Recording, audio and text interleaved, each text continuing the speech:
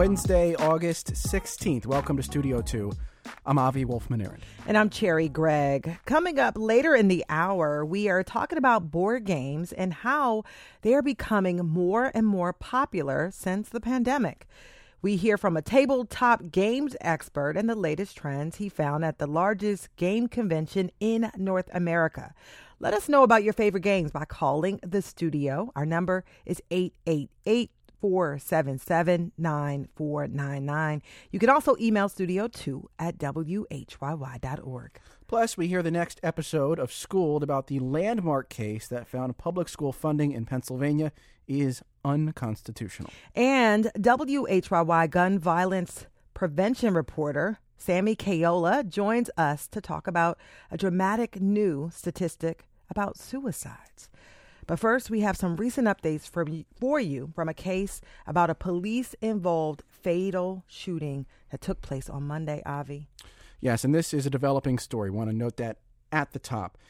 This is what we've been told by officials. On Monday, around 12:30 p.m., a pair of police officers pulled over a 27-year-old man named Eddie Irizarry in North Philadelphia in the Kensington neighborhood. Officers say they saw him driving erratically. He started to go the wrong way down a one-way street, and two officers approached him in the vehicle. At first, what police told the press is that Mr. Irizarry, after a failed traffic stop and a car chase, emerged from his car with a knife in his hand and lunged at police before an officer then shot him multiple times, killing him. On Tuesday night, the department released a very different narrative about what happened. They said Irizarry did not flee a traffic stop, never lunged at officers with a weapon, and was seated in his car when he was shot and killed by one of the officers. So, we still do not know exactly what changed and why, but we did get some answers today, just moments ago at a press conference held by Philadelphia Police Commissioner Danielle Outlaw. And essentially what Outlaw said is that after the department saw body camera footage of the officers involved in this shooting, they had to revise how the incident was originally reported. And here is what Outlaw said. We're compiling all of our evidence. We're looking for witnesses. We're looking for video footage out in the neighborhoods. But the body-worn camera footage made it very clear that what we initially reported was not actually what happened. That, of course, begs the question, how did they get the original information? That we have less clarity on, but Police Commissioner Outlaw did confirm that the initial report from the scene was internal from law enforcement. Someone in law enforcement gave this account, not a civilian bystander. This is information that would have generated internally, not necessarily from someone that was a potential witness or out there on the street. So, the original origin of where that came from internally, we're backtracking to find out how that happened. I don't have the answer for you today, but we had a reason to believe on good authority that that's what occurred based off of what was given to us at that time. There is a lot here, Cherry. Yeah. But first we want to say that a man died, Eddie Irizarry, 27 years old. Our condolences to his family, that entire community. We also know that the narrative changed fairly dramatically from Monday to Tuesday. And I just want to say, and just to be clear, the PPD has been in touch with the Irizarry family, and I reiterate those condolences. But my reaction is, thank goodness for body cam footage. And that the PPD was able to correct the false narrative as quickly as possible, and to provide more transparency to the public on what actually happened during that shooting. But like Commissioner Outlaw has said, the investigation is still ongoing. I will be clear, they have not talked to the officer who discharged his or her weapon at this point, so we don't know from their perspective yet what happened. They get 72 hours because they can consult counsel in a situation like this. But one of the things that stuck with me is that Outlaw mentioned that they had made so many forward moves in trying to repair public trust between the PPD and the community. 50 steps, 20 steps forward, she said, 50 steps back. That's what she feels like happens when an incident like this occurs. But the PPD has told the public today that they pledge transparency, that the narrative could still change as the investigation continues, and that we will get updates to the extent they do not compromise that investigation, because currently they're trying to figure out, did the officers follow internal policy? Did the officers follow the law? There are dual investigations going on right now, so we shall see. And lots of questions swirling right now. I wanted to add in one more detail that we did learn today at the news conference. So initially, the police said that Mr. Irizarry had a knife and in lunch. His hand, yeah. They now say 2 knives, quote, were observed inside the vehicle. No word on whether he had the weapons, whether they were in the front seat, the back seat, the trunk. One, they say, appeared to be a kitchen knife of some kind. The other, a serrated folding knife. Yeah. These are the types of details that lead to tons of questions, and we'll be looking for answers in the coming days. Yeah, and that investigation is ongoing. We will provide you updates. And speaking of ongoing investigations, we reported here that, SEPTA had several crashes over the last few weeks, and that the Transportation Authority, they're investigating the transit agency and has required mandatory safety training for its drivers, and that began this week. But there's another story that has not been talked about much, and that is the safety of the drivers. The Transit Workers Union claims that over the past few years, SEPTA drivers have become increasingly the victim of verbal attacks and assaults. And you have to remember, this is not an easy job. SEPTA drivers operate their vehicles alone. They are protected only by plexiglass shields, and that's since the pandemic, but little else. They're vulnerable to angry outbursts and violence, and saliva is a common weapon. 242 times drivers have reported being spit on by passengers. And that is just between 2017 through April of 2022. The union says reports of verbal abuse have increased since the pandemic, and this is separate from physical assaults and other types of assaults. And I should note that the rate of assault could be a lot higher because the Federal Transit Administration only records incidents where operators sought medical attention. So we just don't know. And by the way, this story was in the Inquirer by reporter Thomas Fitzgerald. Also in that story, Cherry noted that there is problems hiring. Yes, because of all of this. Vehicle operators, and SEPTA has said that this could be a contributing factor to that. There are also other reasons, including pay that might not be competitive with what other types of transit companies pay. For instance, trucking companies. Those wages have gone up a lot in recent years, and perhaps SEPTA salaries have not kept pace. But all of this sort of combines into a scenario where not a lot of people seemingly want to do the job because it doesn't pay great compared to other jobs like it, and they are possibly at risk. So something to watch as we address this entire issue of SEPTA operation and SEPTA safety. Yeah, and if you do to catch SEPTA, give your driver a thumbs up. Please. A little encouragement. I want to transition now to our Newsmaker interview for this segment. We often talk about gun violence and access to firearms in the context of street violence, homicides, mass shootings. But the tragically high number of guns in Philadelphia is contributing something else, and that's the teen suicide rate. For the first time, new preliminary CDC data shows the suicide rate for black teens has surpassed the rates for white teens. That is, suicides by guns specifically. Here to tell us more about the data is Sammy Caiola, gun violence prevention reporter for WHYY News. Sammy, welcome to Studio 2. Hey, thanks for having me, Abby. So, Sammy, let's dig into this new data on suicide rates among black teens. Can you break it down for us and explain why this data point is so significant? This is the first time since the CDC started tracking gun suicides in 1968 that we've seen black teen suicide surpass white teen suicide with guns specifically. So gun suicides were always higher among white teens. Now they're higher among black teens. That's big. And it's in the context of the all-time gun suicide rate for all groups in the United States, that being at a high as of 2022. It's 2022 data. So that's at the highest it's been since the 90s, that overall gun suicide rate. And this black teen suicide rate is surpassing the white teen suicide rate for as long as we've been tracking gun suicides among teens. When I say teens, I mean 10 to 19. 10 to 19 years old. Thank you. Naturally, Sammy, you wanted to know why. So what did your reporting reveal?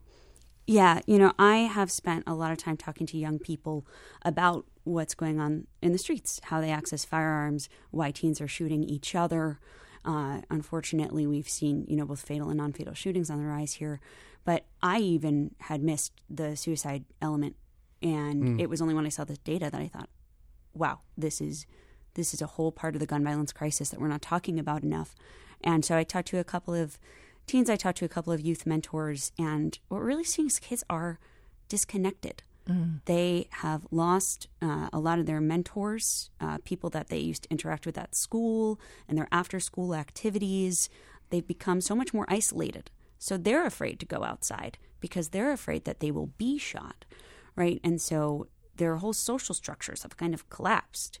And, they're afraid for their lives. They're afraid of losing friends. A lot of them have lost friends. A lot of them have lost parents.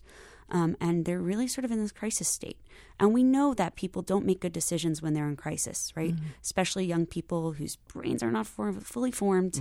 So, they are stressed, they are isolated, and many of them have access to firearms because their friends have them or somebody in their household has them. We've seen a huge influx in firearms just in the city, yeah. Now, you've spoken with one particular person, a young man named Kaim Pocob. He's 18 years old. Tell us a little bit about his story. Yeah, so he actually said things were going really great for him until March 2020 when his father was shot fatally on his street. And, he had his mom, but March 2020 was the beginning of the pandemic. Yeah. So he's suddenly dealing with this massive loss in his family, and he's home from school, and it hit him in ways he didn't expect. And so let's take a listen to him. Probably the main problem behind that is probably like stable homes. Like, a lot of people where they're missing a parent or both parents. And then others is probably just dumb decisions that people do, like people who get peer pressured and stuff like that. And that was him actually talking about why he thinks some people, lean towards suicide. But he also talked about his own mental health and sort of like spiraling after the loss of his father. Yeah. So he, he didn't think sadness was a thing. That's what he told me. Like, his friends didn't talk about depression. Like, nobody ever talked about being sad. It was like a big no, because you don't want to be seen as sad. I think maybe you're seen as weak, or you're afraid your friends will bully you. But when he lost his father, he did just feel a deep sadness, and he didn't really know how to process it. It actually made him lash out. It made him lash out at his mom, which he later told me he felt really bad about. And so he was grappling with a lot of anger. Yeah, and it's taken him a few years to kind of come down from that. And he said what he does is he just gets away from other people. He just stays by himself and tries to listen to music or sleep. But I think signs of depression, though. Yeah. So it's depression, but for him it came out in a way that appears to be anger. Which, I talked to a few mental health professionals for the story, and they said we really, really have to look at that with teenagers specifically, because they will act out, they will act rashly when it's really the depression we have to treat. Well, and that is Sammy Caiola, WHYY's gun violence prevention reporter. You can read more of this story at WHYY.org. And speaking of your past work, Sammy, we just wanted to take a moment. You were part of a great podcast series about stop and frisk called Stop and Frisk, Revisit or Resist. It was just named yesterday as a National Edward R. Murrow Award winner. We want to congratulate you and highlight that work here while we have you on studio, too. Congratulations, Sammy. Thank you, and thanks to the whole WHYY team on that. Wonderful. Absolutely. And just have to mention that Sammy also includes resources on her story, so be sure to check out WHYY.org. And if you or someone you know is in crisis, call or text the National Suicide Prevention Lifeline at 988. Studio 2 will continue in just a minute with a conversation about board games right here on WHYY.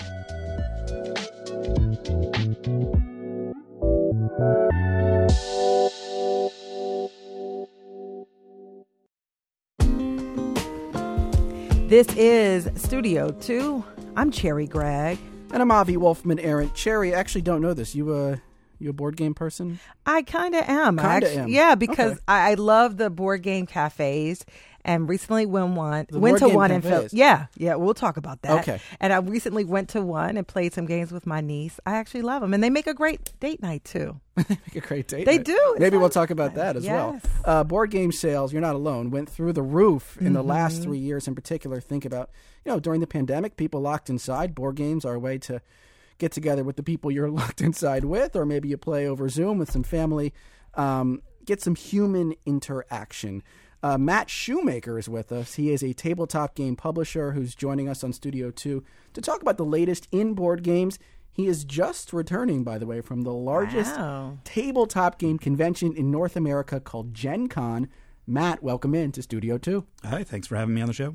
And we want to hear from you at home, friends. Call us 888-477-9499 to tell us your favorite board game or why you love to play. Again, that number is 888-477-9499. You can also email us at studio2@whyy.org. So, Matt, I grew up playing board games, and then it kind of like I stopped. And then over the past few years, I find myself going to these board game cafes, playing more and more and more. Can you talk about the trends in the popularity of board games and why this sudden resurgence? Yeah, so board games have been growing for quite a while, actually. You can go back to 9/11, actually, to find when they first started growing. So what happened was when the towers fell, people were looking for more ways to spend time with their family and friends and have fun in safety. So board games, actually around 2001, 2002, first became a billion-dollar industry. Wow. That slowly started growing, and by 2017, they were worth over $7 billion, and then it blew up in the pandemic, and they're now worth about $13 billion a year. So why the pandemic? What happened? I mean, we speculated a little bit, but what do you think happened? Yeah, so with the pandemic, I think a little bit it's kind of what happened at 9/11. People were looking for safety, and they were looking for activities that they could do socially with people that they loved, be those friends or their families. And board games are a great way to do that. You can play and have an experience with somebody. You can be a little competitive, but it can be fun at the same time, and it really lets you to connect with people. Yeah. So the other thing with board games, particularly during the pandemic, is that thanks to technology, there's a lot of ways that you can play them remotely. There's software like Tabletop Simulator, Board Game Arena, and then some games have their own digital versions. So even though it's kind of like playing a video game, you're still getting that social interaction with all of the friends that you don't get with other types of entertainment. So I grew up playing stuff like Monopoly and Life, Yeah, Game of Life, yeah. Yeah, Boggle, games like that. And now we've seen a big shift in games and just the variety. So let's talk about the basics. Like, what makes a good board game good? Yeah, so there's three key things I would say that make a good board game. The first and most important is what a lot of board game players call an elegant game. So what this means is a game that has a lot of decision with few rules. So maybe you have to play a card to do something, but it doesn't do just one thing. There's maybe 10, 12 different possibilities with that. This allows you to learn a game quickly. It's simple to pick up, but it does not take too much headspace. There's not a lot of thinking involved with just the rules and how to actually play the game. So that's elegance. That's elegance. Okay. Yeah. The next thing. That's number one. That's number one. The next thing I would say is it needs to be a good tactile experience. Board games are a physical medium. People enjoy how they look like. They enjoy the physical feel of wooden and metal and plastic pieces in their hands. They like the little click-clack they make when you put them down on the table. And people just enjoy having that kind of physical experience with interacting with games. And then is there a third you mentioned? Yeah, there is a third. The third one is... I'm sorry, I just totally blanked.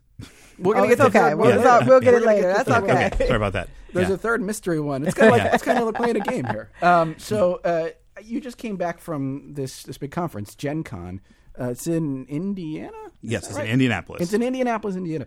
So tell me what is coming in the world of board games. What are you picking up on? What are the trends here? Yeah, so there's a lot of big things that happened at Gen Con this year. Probably the first and most obvious for people who are attending was this new game called Lorcana. which is a collectible card game by Ravensburger and Disney. Oh, Disney. Yeah, so that's a big player. Disney was the big player. Yeah. So, I mean, themed games with IPs are getting big in general, but people were going nuts for this game. They were waiting in line for up to 16 hours to be able to just buy a couple packs of cards to be able to play this game. Is this like a Magic the Gathering type of game? Yeah, it's very simple. I tried it at the convention. It's like a more simple version of Magic the Gathering. Okay. It's something you can get into with your kids, I think, pretty easily and play like that. Why do you think a game like that is picking up steam?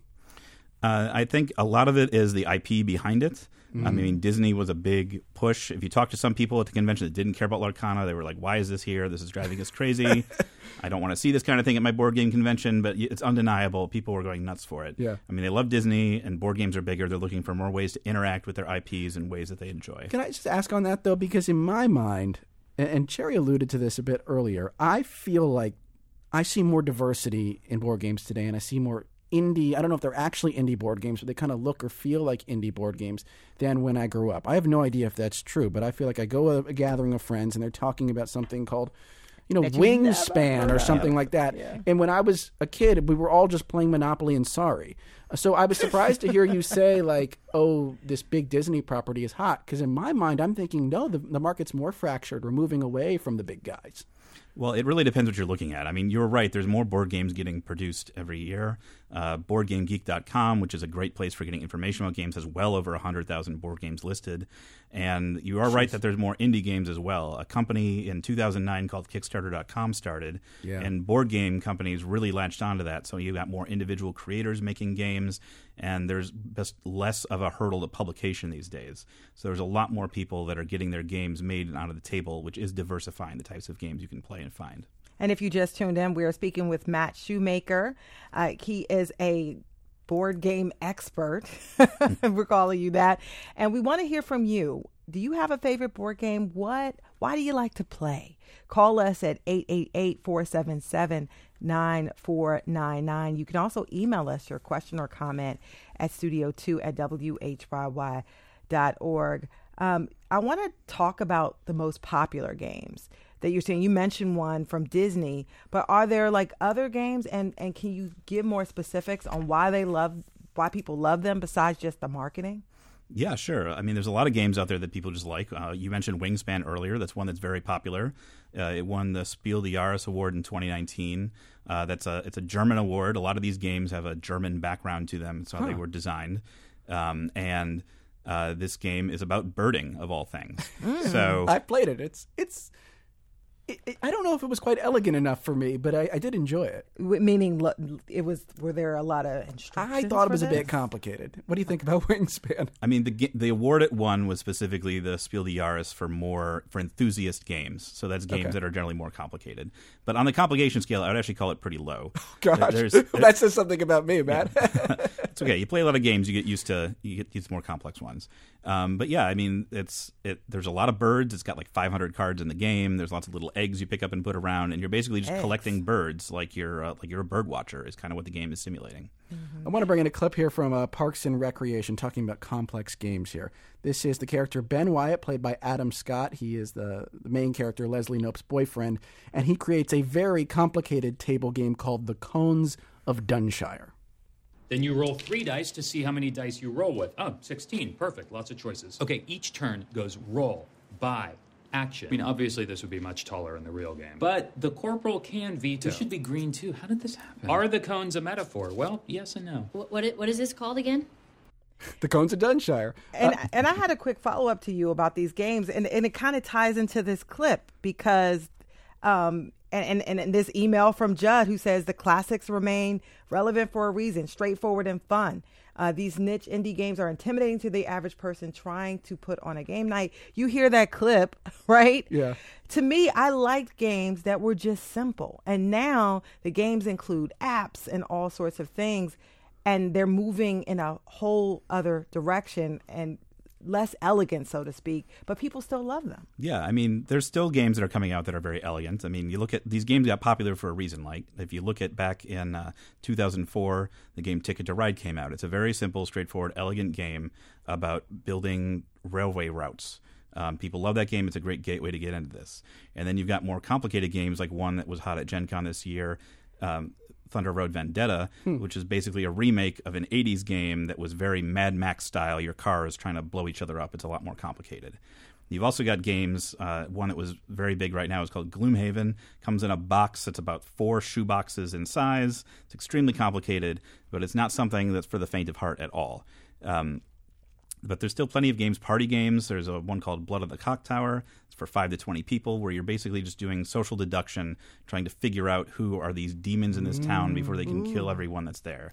So there's definitely a lot of games that are still being made that are on the more simple end of things. I want to bring in an email on that point, an email from Julie, who loves social deception games because I love the process of using logic and social cues to figure everything out. Julie also said in this email, I find this very interesting, I've been loving board games and YouTube videos of other people playing board games since the pandemic began. You mentioned how Kickstarter has made it easier for grassroots, board makers, game makers to get their products to market. But also the internet has changed the way the community of board game enthusiasts interact. What are you seeing on that front? Yeah, so there's a lot of ways that the internet is really helping spread and facilitate this growth in board games. One part of it is I mentioned earlier about elegant games needing simple rules. Well, one way to get around that is by having other people teach you how to play the game through a video. So there's a lot of people that they get a rule book, they just throw it away, they go on YouTube, they find something, and they learn how to play that way. The internet has also helped just facilitate and spread games in general through advertising for these games on Kickstarter and other properties, as well as just doing more game reviews, informing people what and how they want to buy their games and spend their board game dollars. Can we talk about the board games that include technology like apps they have QR codes and all those things? My niece loves the games where you can be a detective and figure things out and look at a scene on your phone. And they're really advanced and really, really cool. But there's some downsides to some of those games. Yeah, there definitely are. I mean, the good thing about them is that you can make a complex game and help people learn it easier. That's one reason they're popular. But the downside is they don't last forever. One great thing about a board game is you can pick up a 50-year-old game and play it off the shelf. It's just fine. Some of these games, they don't last. For example, a game came out a little less than a decade ago called Gollum Arcana. You needed to use a little barcode reader pen on it. It hooked up to an app. People loved it. It was a great game. It did well. About 3-4 years later, the publisher decides they aren't going to do it anymore. They stop supporting the app. So this whole game is junk. You can't play it anymore no matter how much you want to.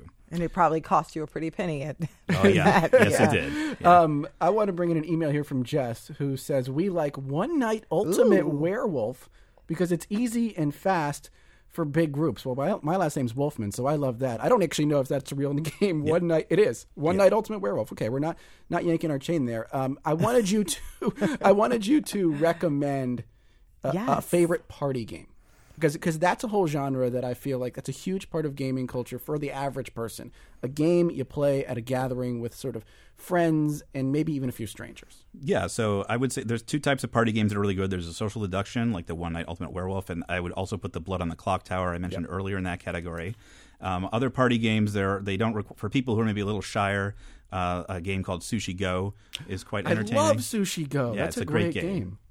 Sushi Go. And highly recommend. There's a question from Jane who emailed us who says, I find it interesting how every family seems to have their own rules for Monopoly. And I'll throw in Uno, too, because the rules are different depending on whose house. She says, do game developers change the rules over the years? That does happen a little bit. I mean, this isn't a board game per se, but if you know, like Dungeons and Dragons, they're currently working on their 6th edition. So that's 6 times they've done a major revision of the rules. This happens with board games too sometimes, where they'll remake games, they'll republish them, they'll maybe come out with a 10th anniversary edition where they'll take in recommendations or things that just didn't work and fix them. If I were to go looking for a game or for my family, I said, hey, we want to play a board game. Is there a list of things you say that I should say, this is how you choose one that would work for the folks in your network or your crew of folks? Yeah, I mean, first thing I would want to do is figure out how competitive they are. Like, is this going to be a fun time, or is someone going to get really upset if they lose the game? And then based on that, I might want to choose what type of game I want to go. I mean, there's cooperative games are popular this day and age, and so if there's a game you really want to play with your friends where you win together or you lose together, that can be a great experience to have with them. If you do have people that are really competitive, you can go out and find games. There's two main distinctions in the board game world. One is called the Euro game, and the other is called, kind of derogatorily, Ameritrash.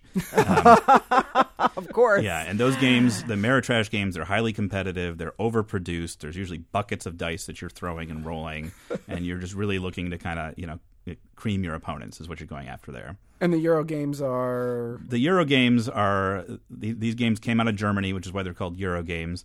They actually got developed out of post-World War II when German society went from militaristic to be more cooperative and work together more. So these games really came into fruition in the 1990s, and they're really kind of what's behind the big board game push now.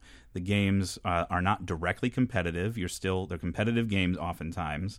But instead of, let's say attacking somebody or destroying them with your army, you're more maybe blocking them from a road or maybe stealing some of their sheep from a farm. It's a lot less hostile. I like that. A good pacifist game. Well, we'll have to leave it there. We didn't even get a chance to talk about board game cafes. Maybe next time. Done. I know. Matt Shoemaker is the head of the Loretta C. Duckworth Scholars Studio at Temple University and a tabletop game publisher. Matt, thank you so much for joining us on Studio 2. Yeah, thank you for having me. Coming up on Studio 2, WHYY's Schooled podcast takes us to court in the Pennsylvania fight for a fair school funding formula. Stick with us. Welcome back to Studio 2. I'm Avi Wolfman-Arent. And I'm Cherry Gregg. And now we are going to continue our Schooled series, the WHYY production that this year examined the landmark court case that ruled Pennsylvania's school funding system is unconstitutional. Yesterday, we heard episode 1, which took us into 2 different high schools to show the inequities in school funding. And today, host Aubri Juhasz is taking us into the courtroom. Now, Pennsylvania's Constitution says the legislature has to provide a, quote, thorough and efficient education for all students. But what does that really mean? And that is what lawyers on each side of the case would argue over for nearly 4 months. It would be up to a judge to decide who was right. Coming up, you'll meet the people who testified and hear what they said on the stand. We'll walk you through the twists and turns in Pennsylvania's school funding trial, a case with the power to permanently transform the state's education system. On the morning of November 12th, 2021, hundreds of people gathered on the steps of Pennsylvania's Capitol building to rally for more equitable funding for public schools. We have the right to hold the leaders accountable to create our future professionals capable of moving PA ahead. Because right down the street, a landmark lawsuit decades in the making was finally being heard in the state's Commonwealth Court. Many people rang cowbells that day, which had become a symbol of their fight. Yes, my throat official bell. That's what I said. Ring my bell. Yes. Remember Sheila Armstrong? She's the mom whose son's school in Philadelphia closed due to budget cuts. Sheila was one of several parents to sue the state for more funding, along with 6 school districts and 2 statewide advocacy groups. Throughout the lawsuit, Sheila and the other advocates would ring these red cowbells at press conferences and outside courtrooms to remind people what they were fighting for: a system of thorough and efficient schools. Pennsylvania's education clause says the legislature, quote, shall provide for the maintenance and support of a thorough and efficient system of public education to serve the needs of the Commonwealth. So the legislature has to pay for public education. That part is clear. But what do they have to pay for exactly? What does thorough and efficient really mean? That's what lawyers on each side of the case would argue over during the trial. It would be up to the judge to decide who was right. The architect of the case, the man responsible for seeing these parties in court, was Michael Churchill, a lawyer with a long history of taking the state to task on issues in public education. His goal was to bring together schools from across the state to challenge Pennsylvania's funding system. But he had a hard time getting them to sign on. Many districts were reluctant to take on Harrisburg. That's not the culture in Pennsylvania. You're going to wave the flag, say, hey, we're poor, and things aren't going great here. Not easy, but we didn't see any other way. That's Jennifer Hoff. And the we she's referring to is William Penn. Jennifer is a longtime member of the district school board.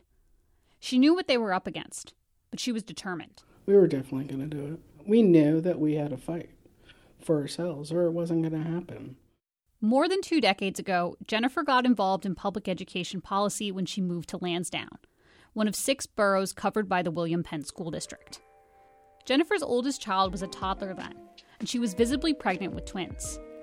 One day she was working in the yard when someone comes up and they're like, "Oh, really nice house, welcome to the neighborhood," and the schools are really bad. I was like, all right, here we go. Jennifer wasn't fazed. She comes from a family of teachers and says her mom taught in a quote-unquote bad school district. But she wanted to know what her new neighbor meant, so she started going to school board meetings. She says not much has changed between now and then. Same issues, interestingly enough. The big one being the district didn't have enough money, despite having one of the highest property tax rates in the state. When her kids were old enough, Jennifer enrolled them in William Penn schools. A few years after that, she ran for a seat on the school board and won. From the very beginning, she had one goal: to fix the money. I always said that I would stay till we got funded. And we always knew that the only path forward was another lawsuit. Jennifer had watched the lawyer Michael Churchill's first attempt to sue the state. So when he came knocking, she was ready. Ultimately, the district agreed to sign on as the lawsuit's lead plaintiff. Who are these guys? What are they doing? Like, why are they complaining? Like, we're suing PDE. PDE, the Pennsylvania Department of Education. The suit also named state officials, including the governor at the time, Tom Wolf, the Secretary of Education, and leaders of the legislature. It accused them of violating Pennsylvania's Constitution, which says the state legislature has to provide for the maintenance and support of a thorough and efficient system of public schools. One of the witnesses was William Penn kindergarten teacher Nicole Miller. She was a student in the district and has now been teaching there for more than 20 years. When Nicole took the stand, she talked a lot about what happens inside her classroom. You try to take them on a journey, a picture walk, a mind movie, like to lay it out, like what this looks like in real time, what this looks like from day to day, and you hope that they can see. But she feels like the other side didn't see the picture she was trying to paint. I left in tears. It's unbelievable what the other side would say, like how can you argue this? Nicole felt like the lawyers for the state were trying to blame her students for not achieving. It sounded like I was hearing that children who have learning gaps or, children in districts that look like ours are unmotivated. Not one of my kindergartners is unmotivated. They want to come to school. We spent a morning in Nicole's classroom at Evans Elementary in Yeadon, just outside of Philadelphia. Good morning, Miss Miller. Good morning, Mrs. Miller. Good morning, Miss Miller. Nicole says when her students struggle, it's not because they lack motivation, but because they don't have the resources they need to succeed. I'd want to storm out the room too. It's hot. We're packed in. I'm not getting what I need, so I want to get out. In a typical year, Nicole has about 25 students in her class and no other adults. It's just me. Many of her students don't attend preschool, and most live in poverty, which research says makes them less likely to build important early literacy skills at home. So when they start the school year, Nicole says their skills are all over the place. While some students may have started reading sight words, others don't know the difference between a number, a letter, and a shape. By the end of kindergarten, I want everybody to be a reader. I want everybody to be a writer. I want them to feel successful. I want them to feel like they love to come to school. They love to learn. But getting students the support they need can be difficult when she's the only adult in the room. Like, for example, during our reading block, we do have small group instruction. So during that time, I'm pulling at the red table over there. Like everybody else is expected to be independent and doing independent work. And they're kindergartners. But they're 5. And so they're not ready to be independent learners. While Nicole tries to help a new student, other students hover, waiting to show her the sentences they've written. Look, these are the same people. In the middle of all this, a student who is clearly not a kindergartner walks into Nicole's classroom holding a pink slip of paper. The 5th grader has been sent out of his class for misbehavior to Nicole, who's one of the school's 2 lead teachers. I could just say, go sit at the red table and, take your time out and do your work and then go. But I like to talk to them at least to find out what's going on. Well, okay, but then you got all 4s. But yes, it's in the middle of teaching kindergarten. This level of multitasking is both impressive and troubling. Nicole says the school's one counselor is often busy, and the same is true for the principal. so she steps in to help. I don't think that I'm necessarily equipped to be like a counselor or to intervene in that way. That's just not my skill set, but I try. In the courtroom, Nicole talked about how increased funding could help improve student outcomes at her school. But she felt like her words fell on deaf ears. I feel like the other side maybe just doesn't have a clue. Just really doesn't get it. They just really don't see it. It's not their lived experience. Only one student took the stand, Michael Horvath, who by the time the case finally made it to trial was a former student since he'd graduated from high school. Michael was in the 8th grade when the lawsuit was filed. His mom, Tracy, signed him on. I really wanted to be involved. I didn't realize that my son was going to be so involved. Yeah, I don't think I really ever realized I was as big of a part of it. I don't think he was really very pleased with me. The two live in Wilkes-Barre in northeastern Pennsylvania on the banks of the Susquehanna River.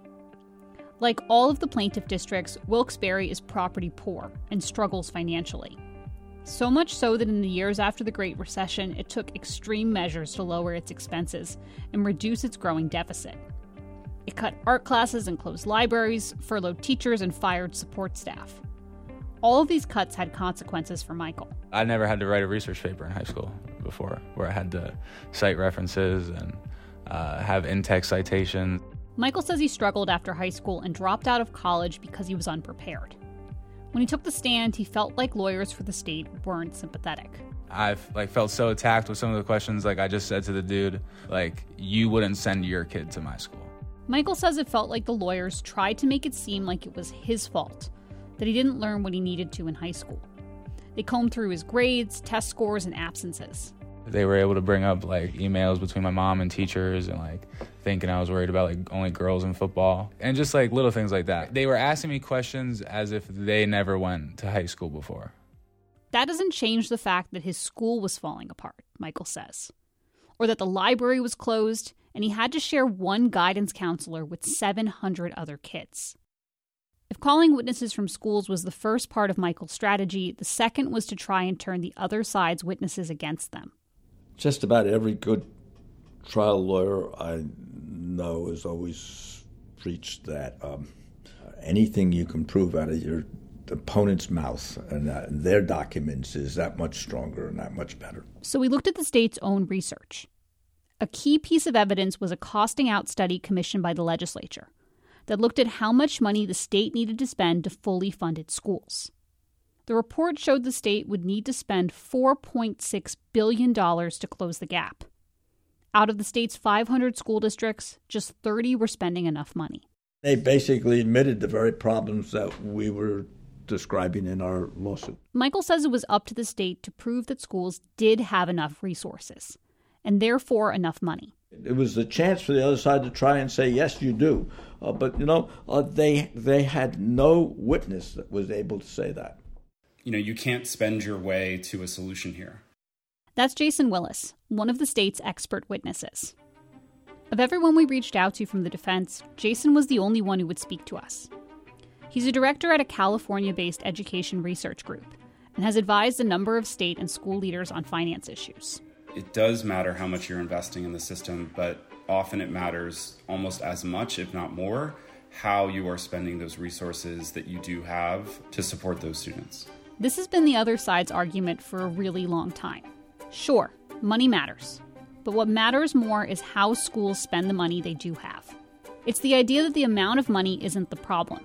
It's school leadership, or bad teachers, or poor spending decisions. Another lawyer for the defense made arguments that went beyond money and dollars spent per student. Arguments that questioned the very role of education. The lawyer repeatedly asked one superintendent why the state's academic standards mattered for all students. Quote, "What use would a carpenter have for biology?" the lawyer asked. "What use would someone on the McDonald's career track have for Algebra 1? He continued, quote, "The question in my mind is thorough and efficient to what end? To serve the needs of the Commonwealth? Lest we forget the Commonwealth has many needs. There's a need for retail workers, for people who know how to flip a pizza crust." Philadelphia mom Sheila Armstrong was put off. I found that statement very rude and ignorant. I honestly did. So to sit there and just go on the assumption that our schools don't need to be great because we need burger flippers.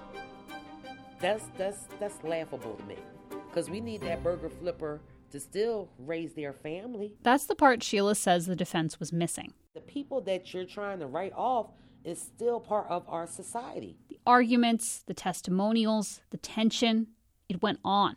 After nearly 4 months, the trial finally came to a close.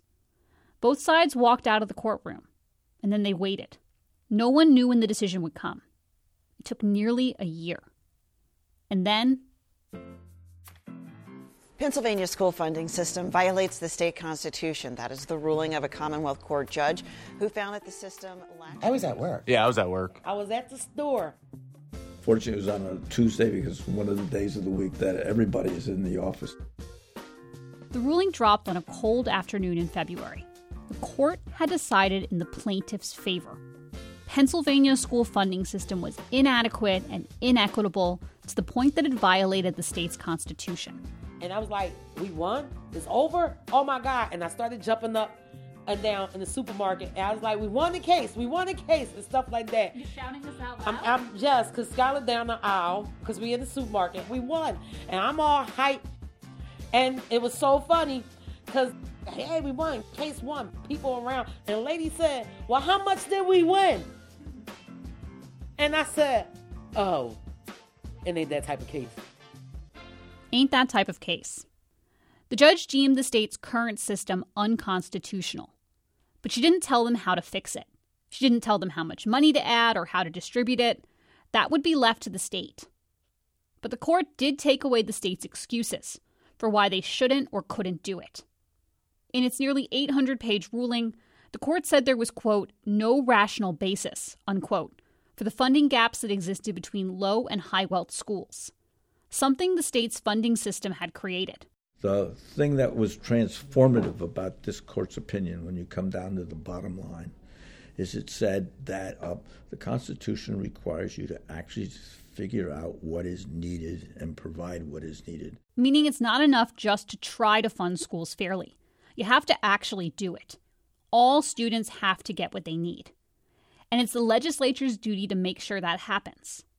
For the plaintiffs and their lawyers, the ruling was a massive relief. This opinion, 788-page opinion, is replete with information about what is not there. And it shouldn't be that hard to figure out how do you put it there. But never underestimate the power of politics. While the court had ruled in the school's favor, the fight for fair funding is far from over, since it's now up to the legislature to make things right. Not saying I'm not happy. I just wish there was more pressure on the state, I guess, to take action now. You wonder, how is this going to turn out? This has been going on for so many years. Is this finally our moment? Is it? Courts have issued similar rulings in other states. And if there's one clear takeaway, it's that change doesn't happen overnight. New Jersey reached a ruling like Pennsylvania's in the 1980s. The ruling and subsequent returns to the court reshaped New Jersey's public school system, steering millions of dollars to some of the state's poorest districts. But it took decades. You lost 2 generations of students in that time? Yeah, that can't happen here. We can't sit here and admire the problem, right? Since 2014. Talk. No, stop talking, do something. While the trial may be over in Pennsylvania, the real fight is just beginning. First of all, we haven't solved the problem. We've had a court declare that we need to fix the problem. When we fix it, we can be comfortable. That's coming up on Schooled. We will hear the final episode of Schooled tomorrow, right here during Studio 2. Until then, our producers are Debbie Builder, Paige Murray Bessler, and Andreas Copes. Al Banks is our engineer. For more of our show, you can head on over to WHYY.org/Studio 2 or download us wherever you get your podcast.